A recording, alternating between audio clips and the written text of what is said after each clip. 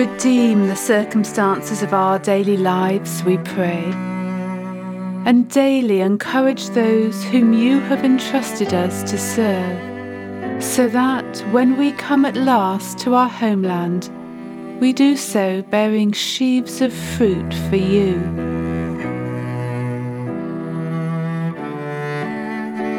May you be satisfied with seeing your likeness in our hearts,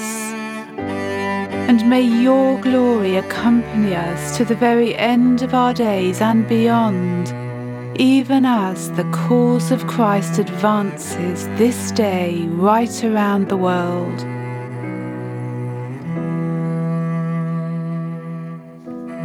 And so,